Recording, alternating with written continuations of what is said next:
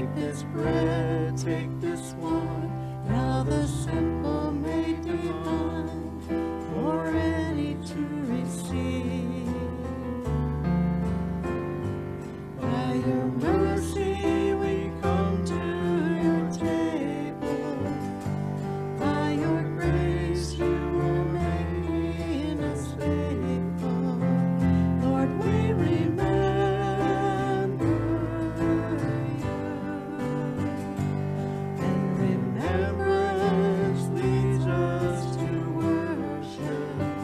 And as we worship you, our worship leads to communion. We respond to your invitation. We remember you.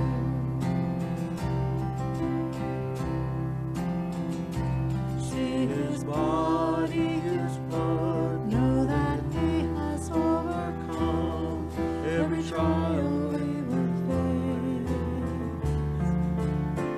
And none too lost to be saved, none too broken or ashamed. All are welcome in this place. By your mercy we come to your table. By your grace you are making us faithful. Lord, we remember you. And remembrance leads us to worship. And as we worship you, our worship leads to communion. We respond to your invitation. We remember you. This time we'll receive our morning tithes and our morning offerings. Blessed Assurance was written by Fanny Crosby in 1873 after hearing a melody written by her friend Phoebe Knapp. For most hymns, the texts were written first and then set to music later, in some cases years later. Since this hymn was written upon hearing the melody, it is difficult to accurately relate the words to a particular scripture. However, the hymnal Hymns for the Living Church lists Psalm 46, verse 2 as a reference for this hymn. It says, "I will sing praise unto my God while I have any being." Father in heaven, we just give you praise and thanksgiving for that blessed assurance that, Lord, you are ours. I pray, God, as these folks give, may the offerings that they give glory to you. Will they reach people with their hearts, Lord, that need so much to hear the gospel. Thank you, Lord, for these people. We're so appreciative of all that you've done for them. In Jesus' name, amen.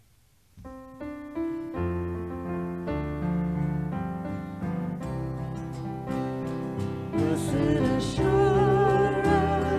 Jesus is mine. Oh, what a foretaste of glory divine. Heir of salvation, purchased by God, born of His Spirit, washed in His blood. This is my story, this is my song.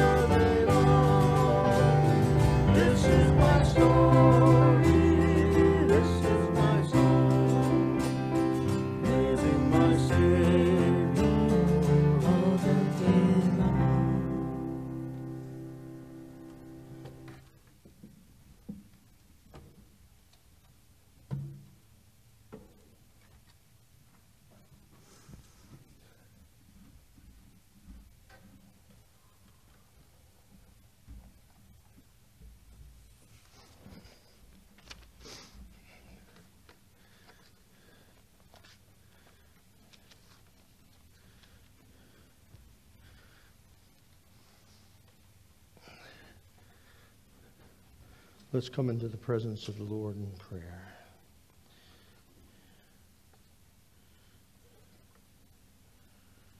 Heavenly Father, we come to you this morning with such grateful hearts, with the joy that we have in you, Christ, because of what you've done for us.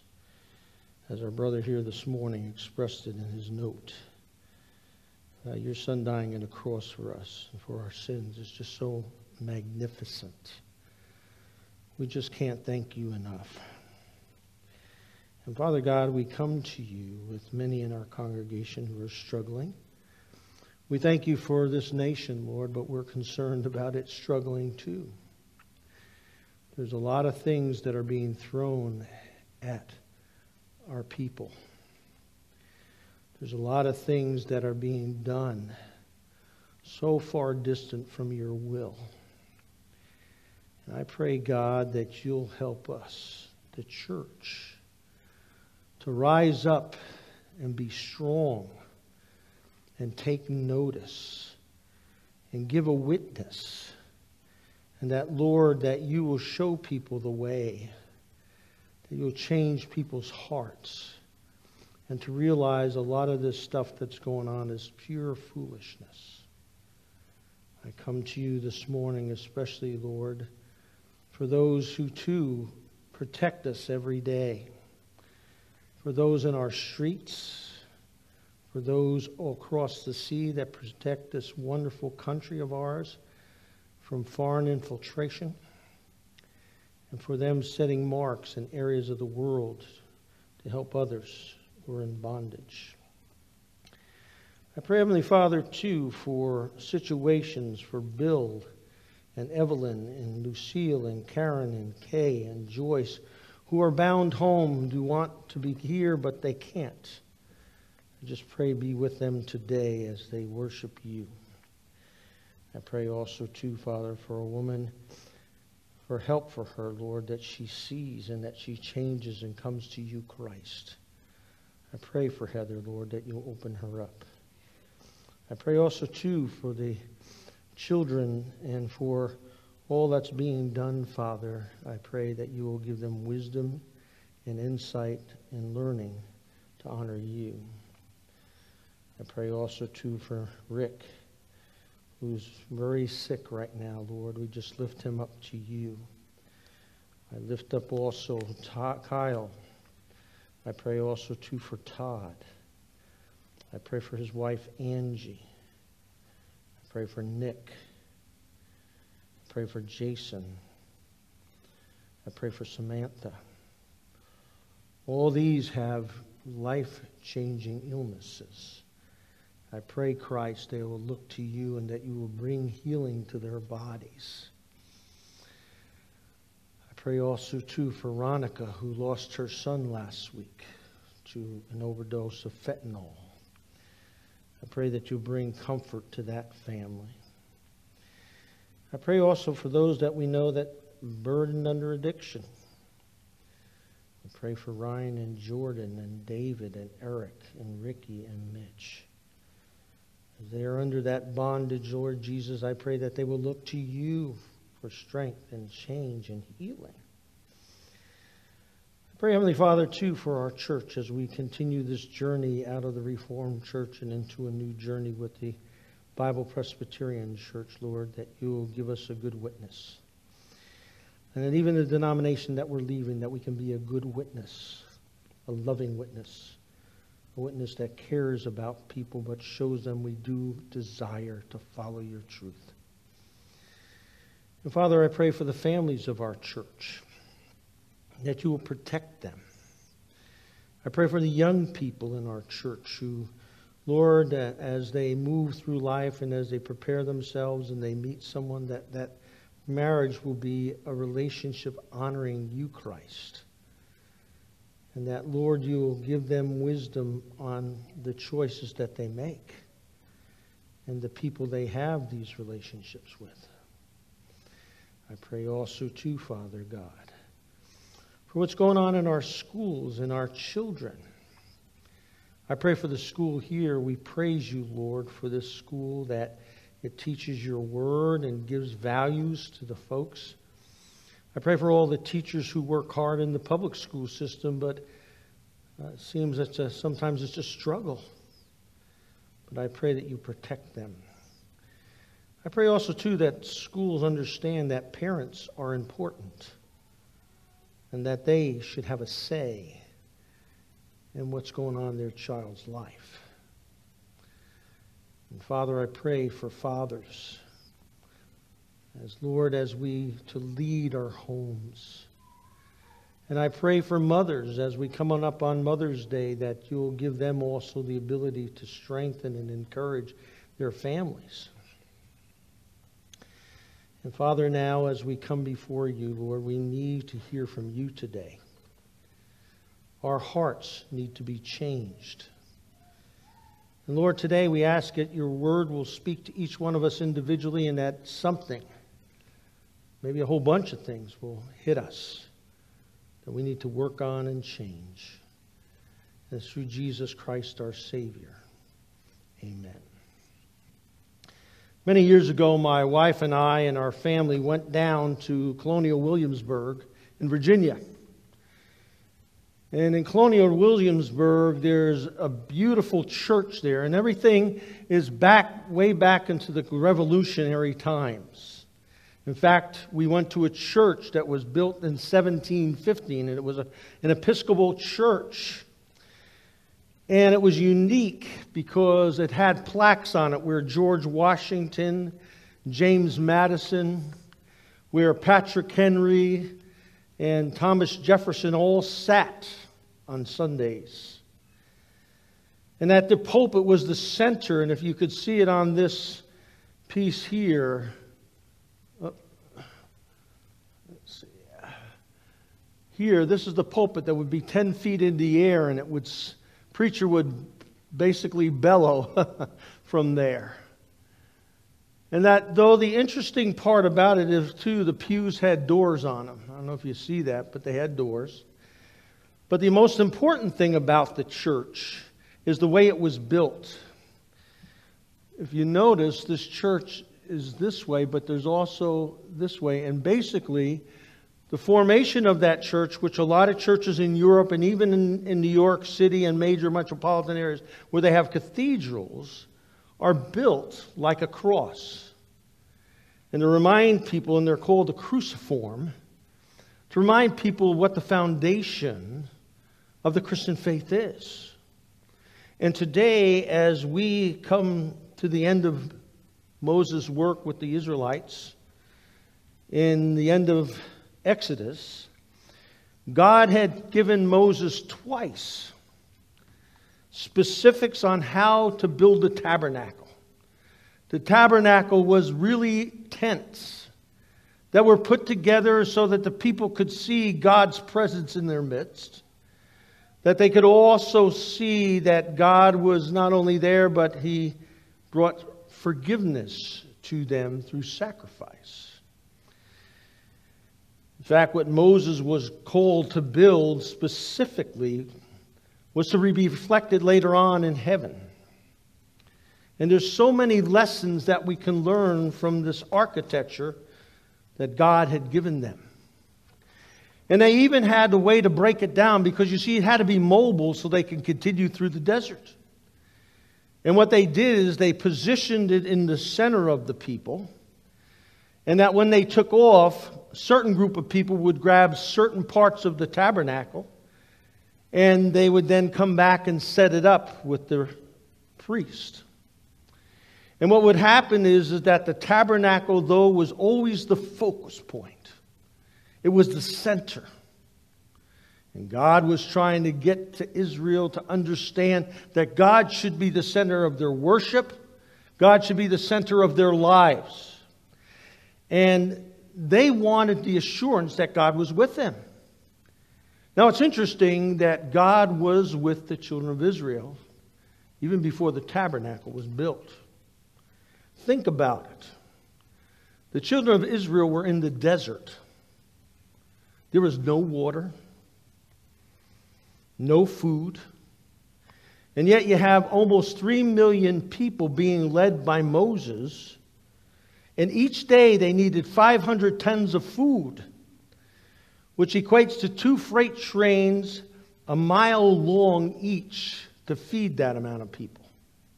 That they also needed 4,000 tons of wood to cook their food. And 3 million gallons of water in the desert. How did that all happen? It was God, not Moses, because God was with them, and God was leading them, and God provided for them. And here we find that our God is an awesome God like that with us. And today, Paul has told us to be careful how we build our lives. And Moses was very careful how he put together the tabernacle. In fact, he did it just the way God wanted it. He says, Beelzebub and Obaliah, and every craftsman in whom the Lord had skill and intelligence to know how to do any work in the construction of the sanctuary, shall work in accordance with all the Lord has commanded. And Moses called Beelzebub and Obaliah, and every craftsman in the mind of God had put skill. And every one of those hearts stirred him up to come and to do the work. And according to all the Lord had commanded. And this is critical. This is key for us. Because 7 times in chapter 39, 7 times in chapter 40, and 7 times in Leviticus 8, this phrase, all that the Lord had commanded, Moses did. Very specific. And all the people of Israel had done all the work. And Moses saw all the work, and behold, they had it done it. As the Lord had commanded, so had they done it. Then Moses blessed them. Now we remember Exodus opened with God revealing himself in the burning bush. And it's going to close with God's glory being shown in this tabernacle that's been built according to God's specifications. And that we understand, very importantly, when God says something, we immediately obey it. And we live it out fully. And Moses had to wear a veil when he had gone in to talk to the Lord in the cloud earlier on. And it wasn't because they were afraid of his glow, but that it was fading. The Bible tells us we have a way in which his glory does not fade in our lives. And what we find here is so powerful. Because the big question with Israel always was, is God with us? Is he going to remain with us? And especially after they fell to idolatry, they really wanted to know. Like the man in Mark chapter 9 who says, I believe, but help my unbelief. They weren't sure. God had almost wiped them off the face of the earth if it wasn't for Moses who interceded for them. And here now in Exodus chapter 1, we picked up that God had taken this group of people, 400 years, left them in Egypt, and they had to go through slavery and suffering. And God had that all happen. And one of the questions they asked at that time, all through it, does God hear us? Does God remember us? Does God even see or know what we're going through? And the Bible is very clear about it. He did. And he had a purpose in their suffering. He wanted them to grow as a nation. Without them going through those difficulties, they would not be a strong nation that they were going to need to be as they left Egypt 400 years later and went into the desert and crossed the Red Sea. They needed to be built up, and that's what God did in that 400 years. I know sometimes we have problems, don't we? And we wonder if God is there for us. We wonder if God is really listening to our prayers. Is he really with us, especially when we're not getting the answers we want? And we're struggling? Is he really with us? Moses went to Pharaoh and continued to hammer on him, saying, "Let my people go." And Pharaoh made it worse for them. They got mad at Moses and didn't want him to be infecting this thing. And just let it go, Moses. God's not listening to you. But God was. He was listening to them very clearly. He knew what they needed. Sometimes God does that to us, doesn't He? He puts you in a spot that's difficult, that you really do not like. And He's forcing us to be strengthened in the faith. Brother James says that in his epistle, that God is working through those things to build us so that we can be stronger into the next thing that we have to go on. It's naive to think that God just starts with us here and just puts us through a thing and that's over. No, this is the beginning part for that, to build us for this. And they're going to go through this in order to get to this. And then from there, and we're going to continue to grow. And one of the most important things we got to realize and believe and understand that God is with us and that He will guide us through. I was reading Psalm 31 last night and to read about David and all the struggles that he was going through and how people were turning his back and stabbing him in the back. How the people that he thought he could count on turned on him. But he knew God was with him. That's what anchored him to be strong. Israel, when they didn't understand that, and they would immediately collapse. They tried to build an idol so that they could have something tangible that they could see Him. And God was saying, no, that's wrong. And what God wants to show them is glory. And you see, this is the key. God's glory, the word is kabod in Hebrew, and it means weight. It means heaviness. And what that means is that when you go through those faith journey experiences, it's not Christianity McLight. It's going deep inside your own soul and evaluating how much you really trust this God in Jesus Christ. And that the trivialities of life seem unimportant. One of the tragedies in the church today is there has been such an emphasis on the glitz and the glamour and the fun, and has not looked at the depth of God and who He is. It's tragic, because what has happened in Christian circles and in churches, they have faith that's an inch deep but a mile wide. And they're crumbling to the things of our society and the pressures of our society to conform to the society rather than conform to the Word of God. I was disgusted the other day when I heard a colleague preaching about the atonement of Jesus Christ, which is blood on the cross that washes away our sins. And he totally blew it right out of the water and said, no, you don't believe that. The real atonement is when we accept other people and that we have this everybody. Welcome. And that Jesus' atonement's not that important. I'm glad the man was not in front of me. Because you know as well as I do, there are people who have hermeneutics. They have the gay hermeneutic.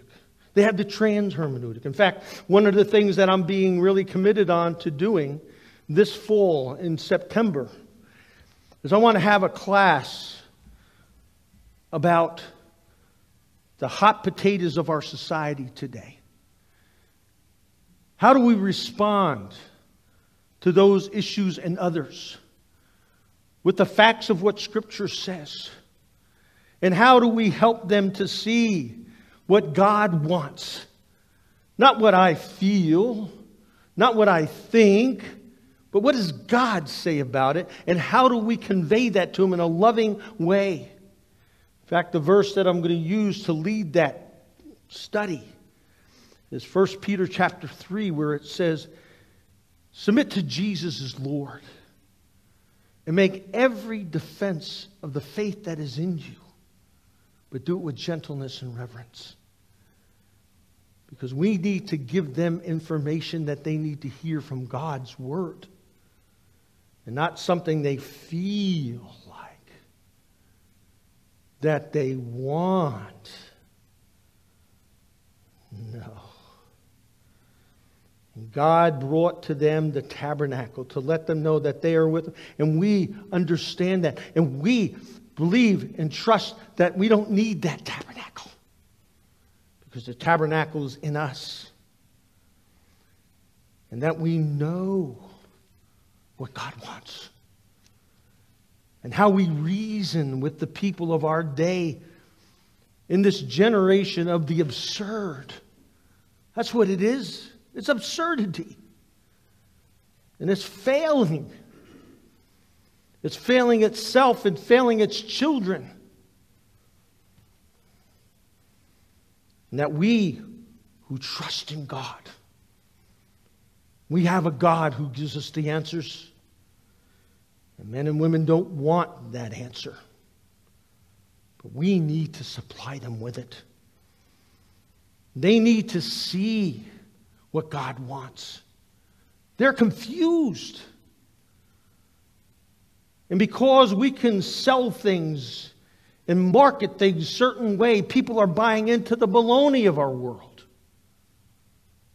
and not seeing the truth. And we need intercessors. Like Moses was to God for the children of Israel, we need brothers and sisters who are praying for us every day as we go into the battle and face this and deal with this. And that we don't get ourselves caught up into the baloney of this world. We need people who are brothers and sisters who are honest and say, that you shouldn't be doing. Because I know you love Christ. And that is wrong. And let me tell you, folks, this is not for cowards. This is tough stuff. Because when we confront people, even Christians, you can see it sometimes. The denial. Oh, that was just a little thing. Really. I remember sitting in a car with a brother preacher who I had immense respect for. When I was in college, he was my pastor. And when I got into seminary, he had moved. And then we found out that he had had an affair. And I said to him, what was that all about? Oh, that was nothing. Nothing. Oh, really? That's why we need intercessors. We need people who can bring out the honesty and be honest with you. And so finally, he came to grips with what he did. But he tried to pass it off. No big deal. It is a big deal. As Moses, we see God has given him specific instructions how to build the tabernacle. And all through Exodus 39, Exodus 40, Leviticus 8, 7 times each, he says they did as the Lord commanded. And we, folks, have to be very careful.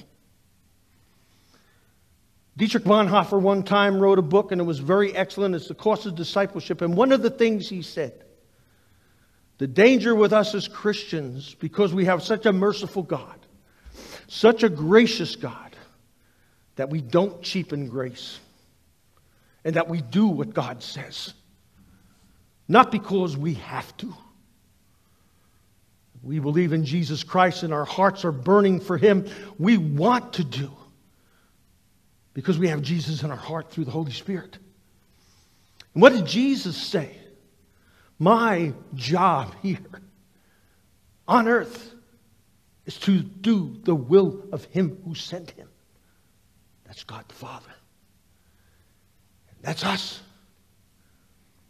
And we want to do that. We want to obey God and truly fulfill what He desires for us. As we look and walk through the New Testament and we walk through the Old Testament, God shows us great things and how the spiritual transformation continues to take place as we go through life, and He sanctifies us. We are justified and given grace to welcome and be forgiven. But He doesn't stop with us there. That's just the beginning of the process. He then comes inside of us and He sanctifies us. And that we go into this process of continuing to refine ourselves and pulling out the world and putting in God in our life and becoming doers of the Word of God. And that we need each other to intercede for one another because there are so many temptations, so many draws and pulls from the world. Look at Jesus. Even Peter, whom He loved dearly and who loved Jesus, tried to get him off track. Satan was using him to get off track from going to the cross and dying. He said, Peter, get thee behind me, Satan. Because he knew Peter was uttering the words for Satan himself. We need to be able to recognize that. Not fall for it. Many Christians are falling for all this stuff that's being taught in their churches that has nothing to do with God and what He wants, but to be set free so that you can be the person you want to be. Sounds like an army commercial, for crying out loud. And that instead, that we be the person God wants us to be. Now, some people will say, well, Dave, you're getting a little legalistic here. No. I'm not legalistic. If I truly have the heart of Jesus in me and you, we want to do what Jesus does. We want to have His heart in us. And not be looking away how we can get around this, but to do His will. And not be flippant with His grace and say, well, He'll just have to forgive me. I remember that phrase that people would always say. I'll do it now and I'll ask for forgiveness later. That's not the heart of Jesus. That's the heart of selfishness. That's the heart of making yourself an idol and doing what you want. It's flippant. And Moses, the Bible says, 21 times in those verses that he did what the Lord commanded. That's what we should do.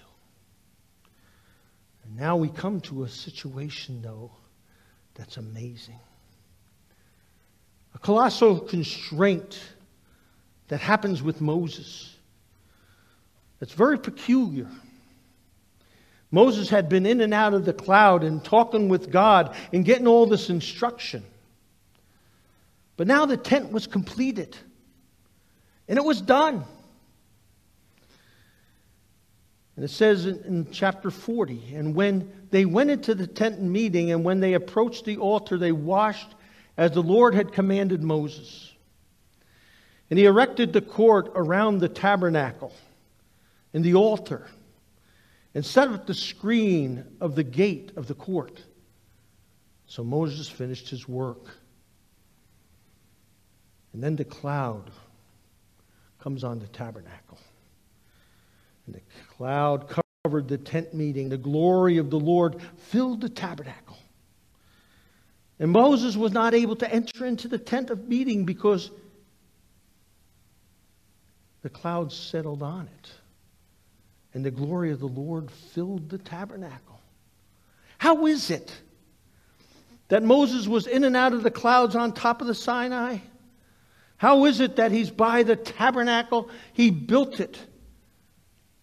And he's going in. He's going to inspect it. He can't go in. That's peculiar. God had a purpose for him. He needed to realize this was special. Oh, he will go in later on. The high priest will go in later on. But he's being held back right now. Because God has shown him this is his tabernacle. And it is his glory. One person said it's kind of like a builder who goes in and out of the house and is fixing everything up. But once the deed has been given to the family owner and it's sold to him, that builder gets rid of those keys and gives them to the owner. He can't walk in and out of that house anymore. And that's owned here by God.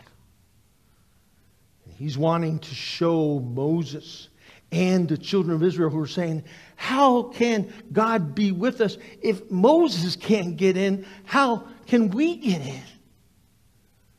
Why, he was chosen by God and he can't get in. And God was showing how powerful he was and that you just can't go into the Holy of Holies. That now the priest was anointed to go into the Holy of Holies once a year to pay for the sin. And that it's not carte blanche here. Yes, we can be in the presence of God all the time. But when one comes to getting into the Holy of Holies, there needs to be sacrifice. Shedding of blood so that the person can be made pure going in there by God. We saw that on the cross of Jesus Christ, right? That Holy of Holies, where the curtain was woven and could not be broken. And only the priest was allowed in once a year. Now Jesus Christ on the cross, as he dies, that curtain is cut. And it's opened up to us. Because the Lamb, the sacrificial Lamb, died once and for all. So that we could have direct access with our Father. And we could go in. And that Israel at this point doesn't know that. But that God is going to be present with them as they see the tabernacle in their midst every day. And he's by their side. And that now they can be assured that he's present with them. And that God is setting them up to come to the end of Exodus here. Why? So he's building on what's going to happen in Leviticus, which is all the sacrificing is going to go on. They're going to learn how they need to come to God with their sin forgiven. And in the New Testament, we know Jesus has taken down that wall now. And we forever are in his presence because of what Jesus died on the cross and did to our sins. One of the tragedies of it is in our society, people are making mockery of the truth of this. And yet we know that we have a Savior who's died for our sins. And we don't have to be fearful of not having access because he died once and for all. And because of that, our lives are forgiven. Because of that, we're children of the Heavenly Father. That we have full access. and that He's present with us all the time. This is the tragedy of our world. We have many people in our world, folks, that we as Christians know. And I know as Christians, sometimes this is hard. Because we have wonderful relationships here on the earth that the Lord allows us to have. But there comes a time that they fail us. They die. I know a great gal who loved her mother. They had a wonderful relationship. She was her best friend. And then one day, the Lord came. She had cancer. And went through the cancer. In 6 months, she was gone. And she came to the realization that really, the only one we have in all of eternity is God. All other relationships, they may not mean to fail you, but they will. We should appreciate those relationships while we have them here. But like Corrie ten Boom, came to the realization with her sister. Here Betsy was her best friend. They had gone to concentration camp together. They shared the grief of losing their parents to the Nazi regime. And now they came to the barracks. And they took Betsy to the gas chamber and had her killed.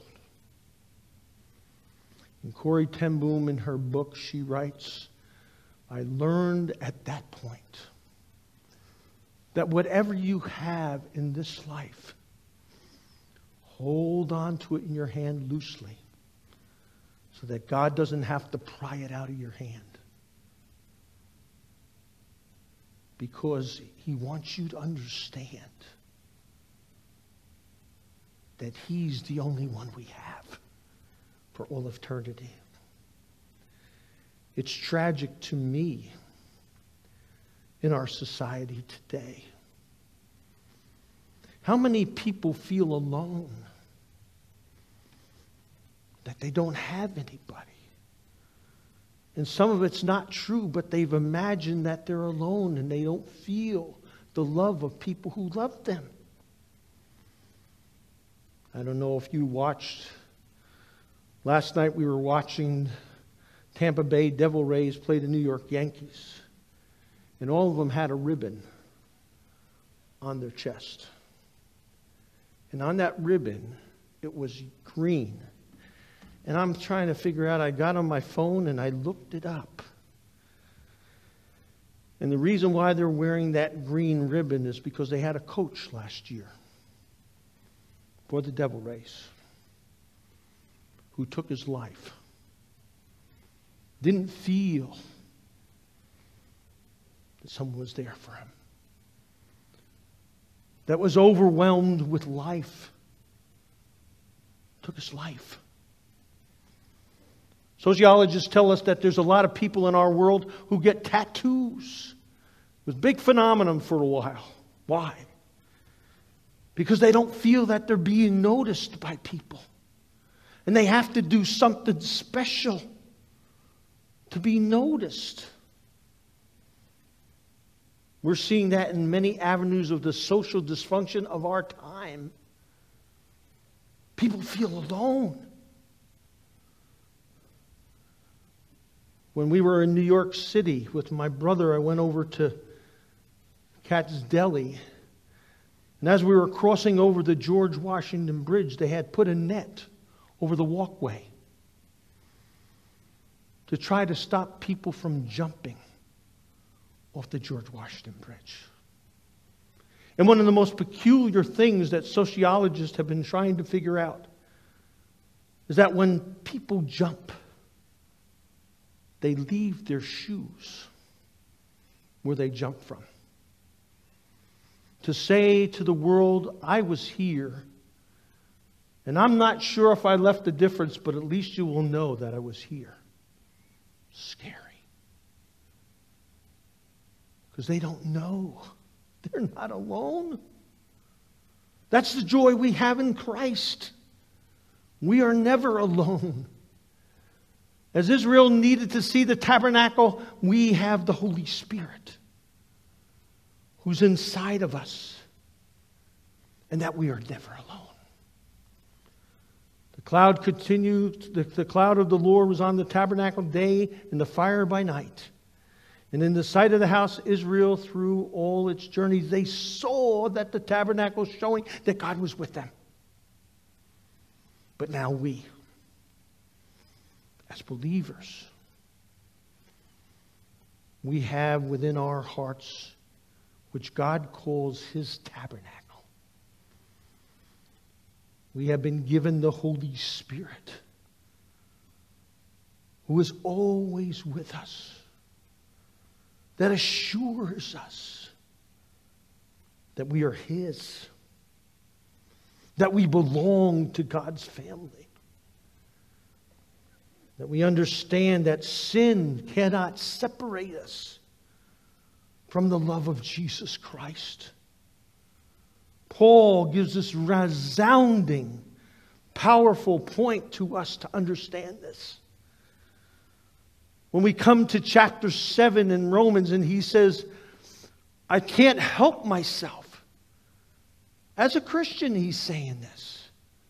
The very things I want to do, I don't do. And the very things I don't want to do, I wind up doing them. And he ends up with this frustration. And he says, what help do we have? And then he says, Jesus Christ,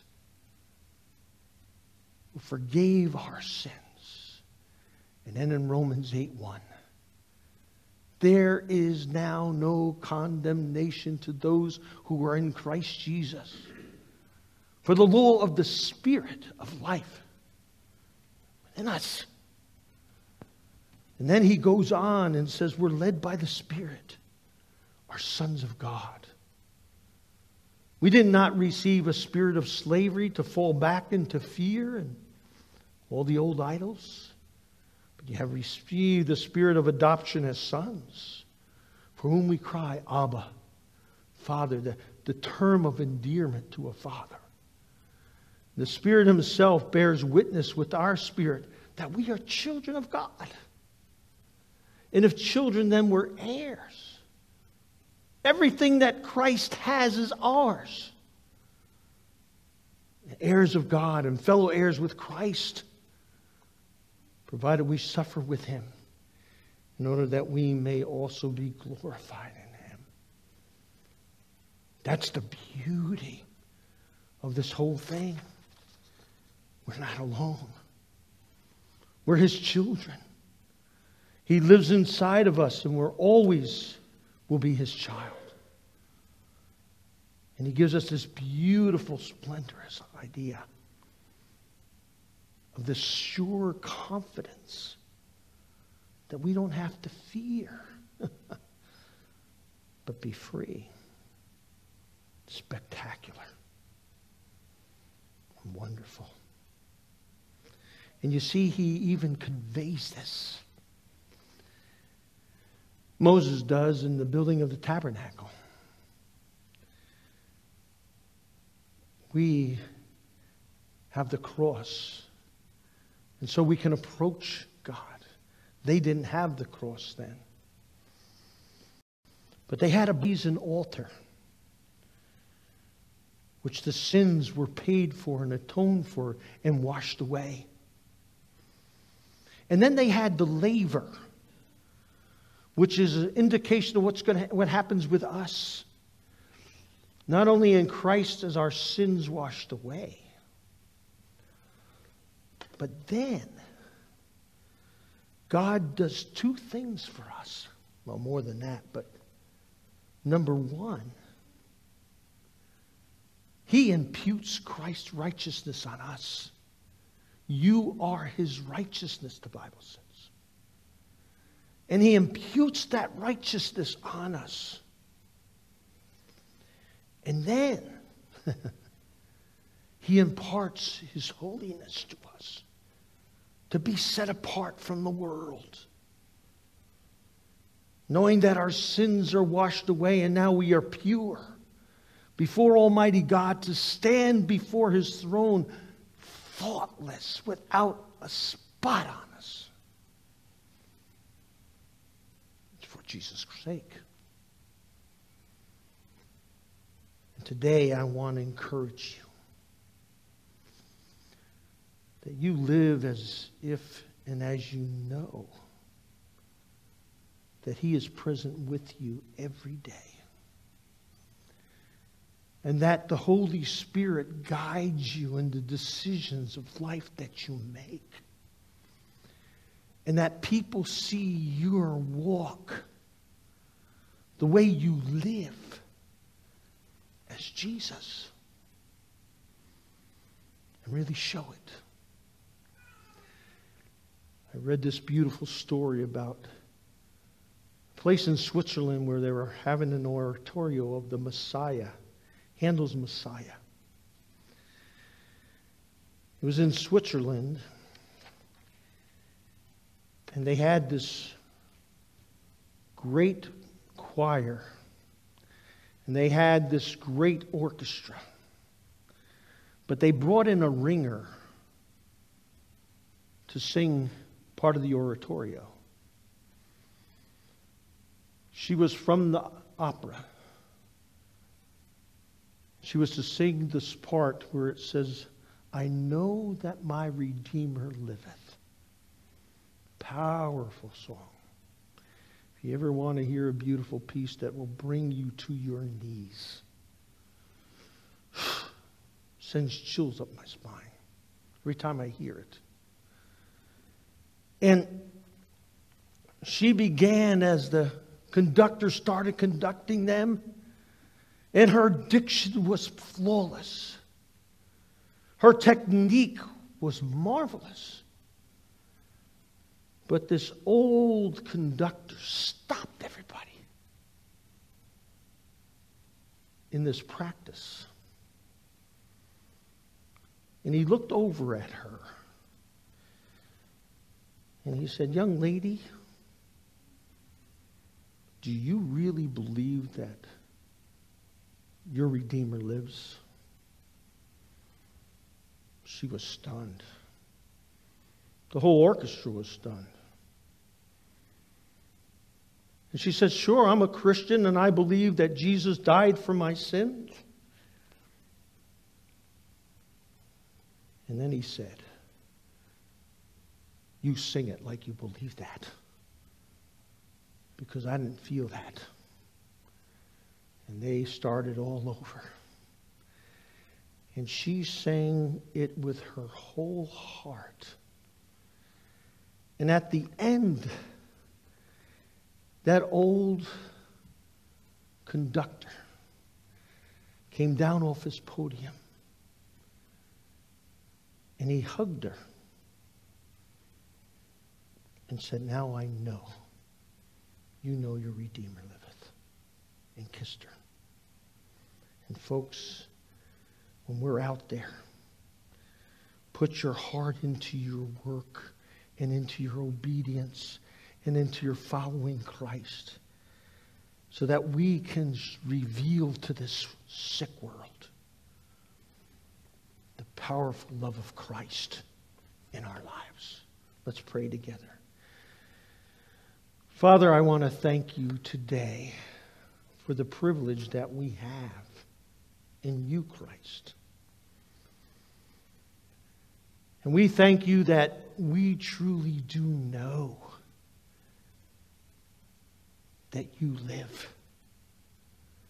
And because you live and have conquered death and sin, we live also.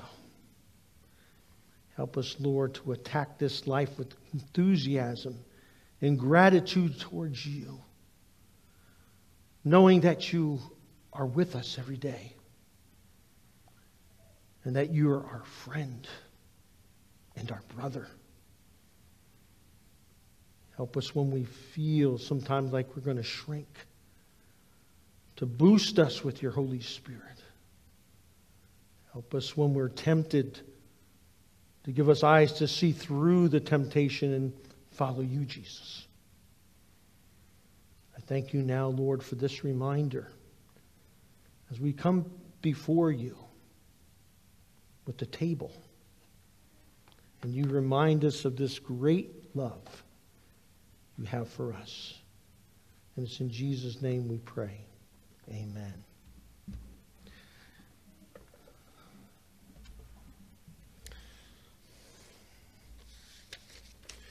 Beloved in the Lord, we're here to remember, to commune, and celebrate the hope that we have in Christ.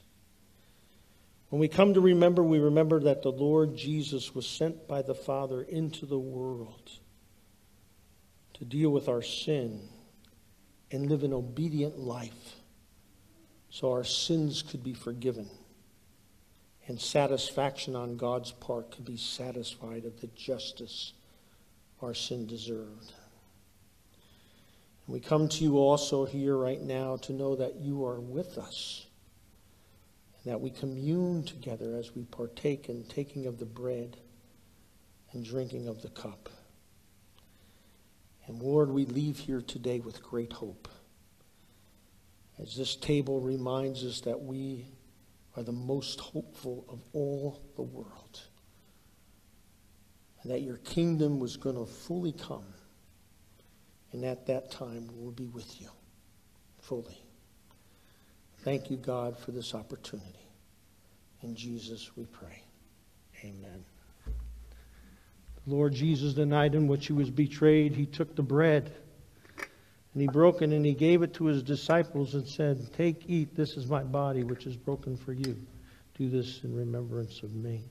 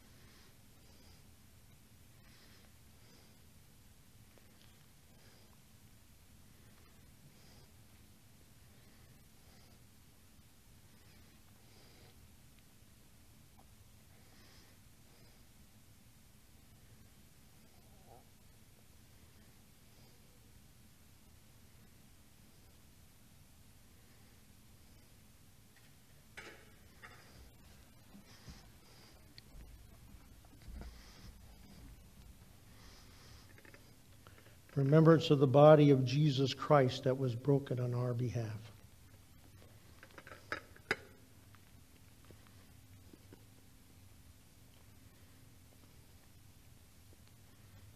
Amen.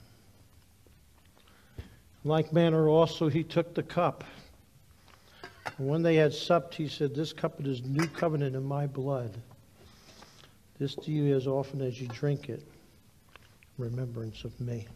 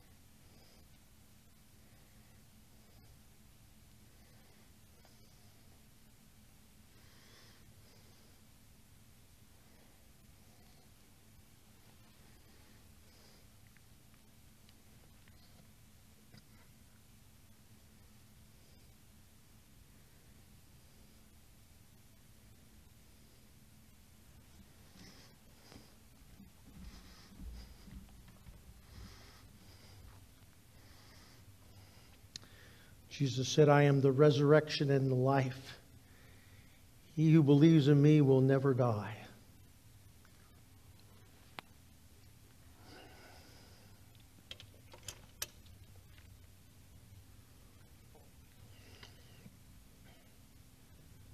Heavenly Father, we with David say, bless the Lord, all our souls.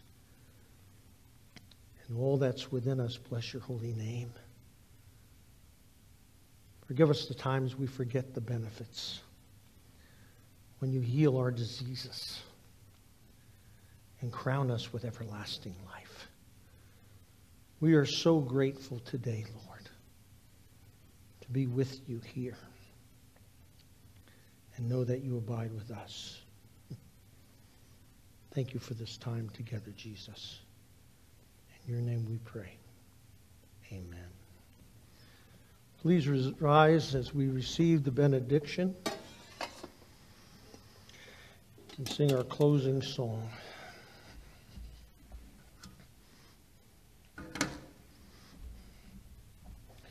And now, God, who commanded the light to shine out of darkness, shine in your hearts to bring to the praise and glory of our Father now and forever.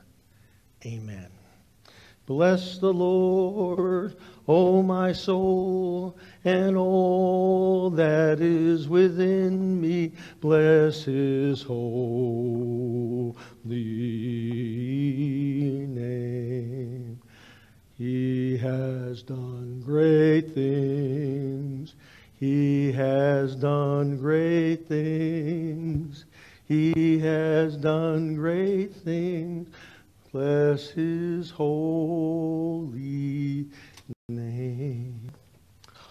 Hi, girls. How are you? Guess who's coming out?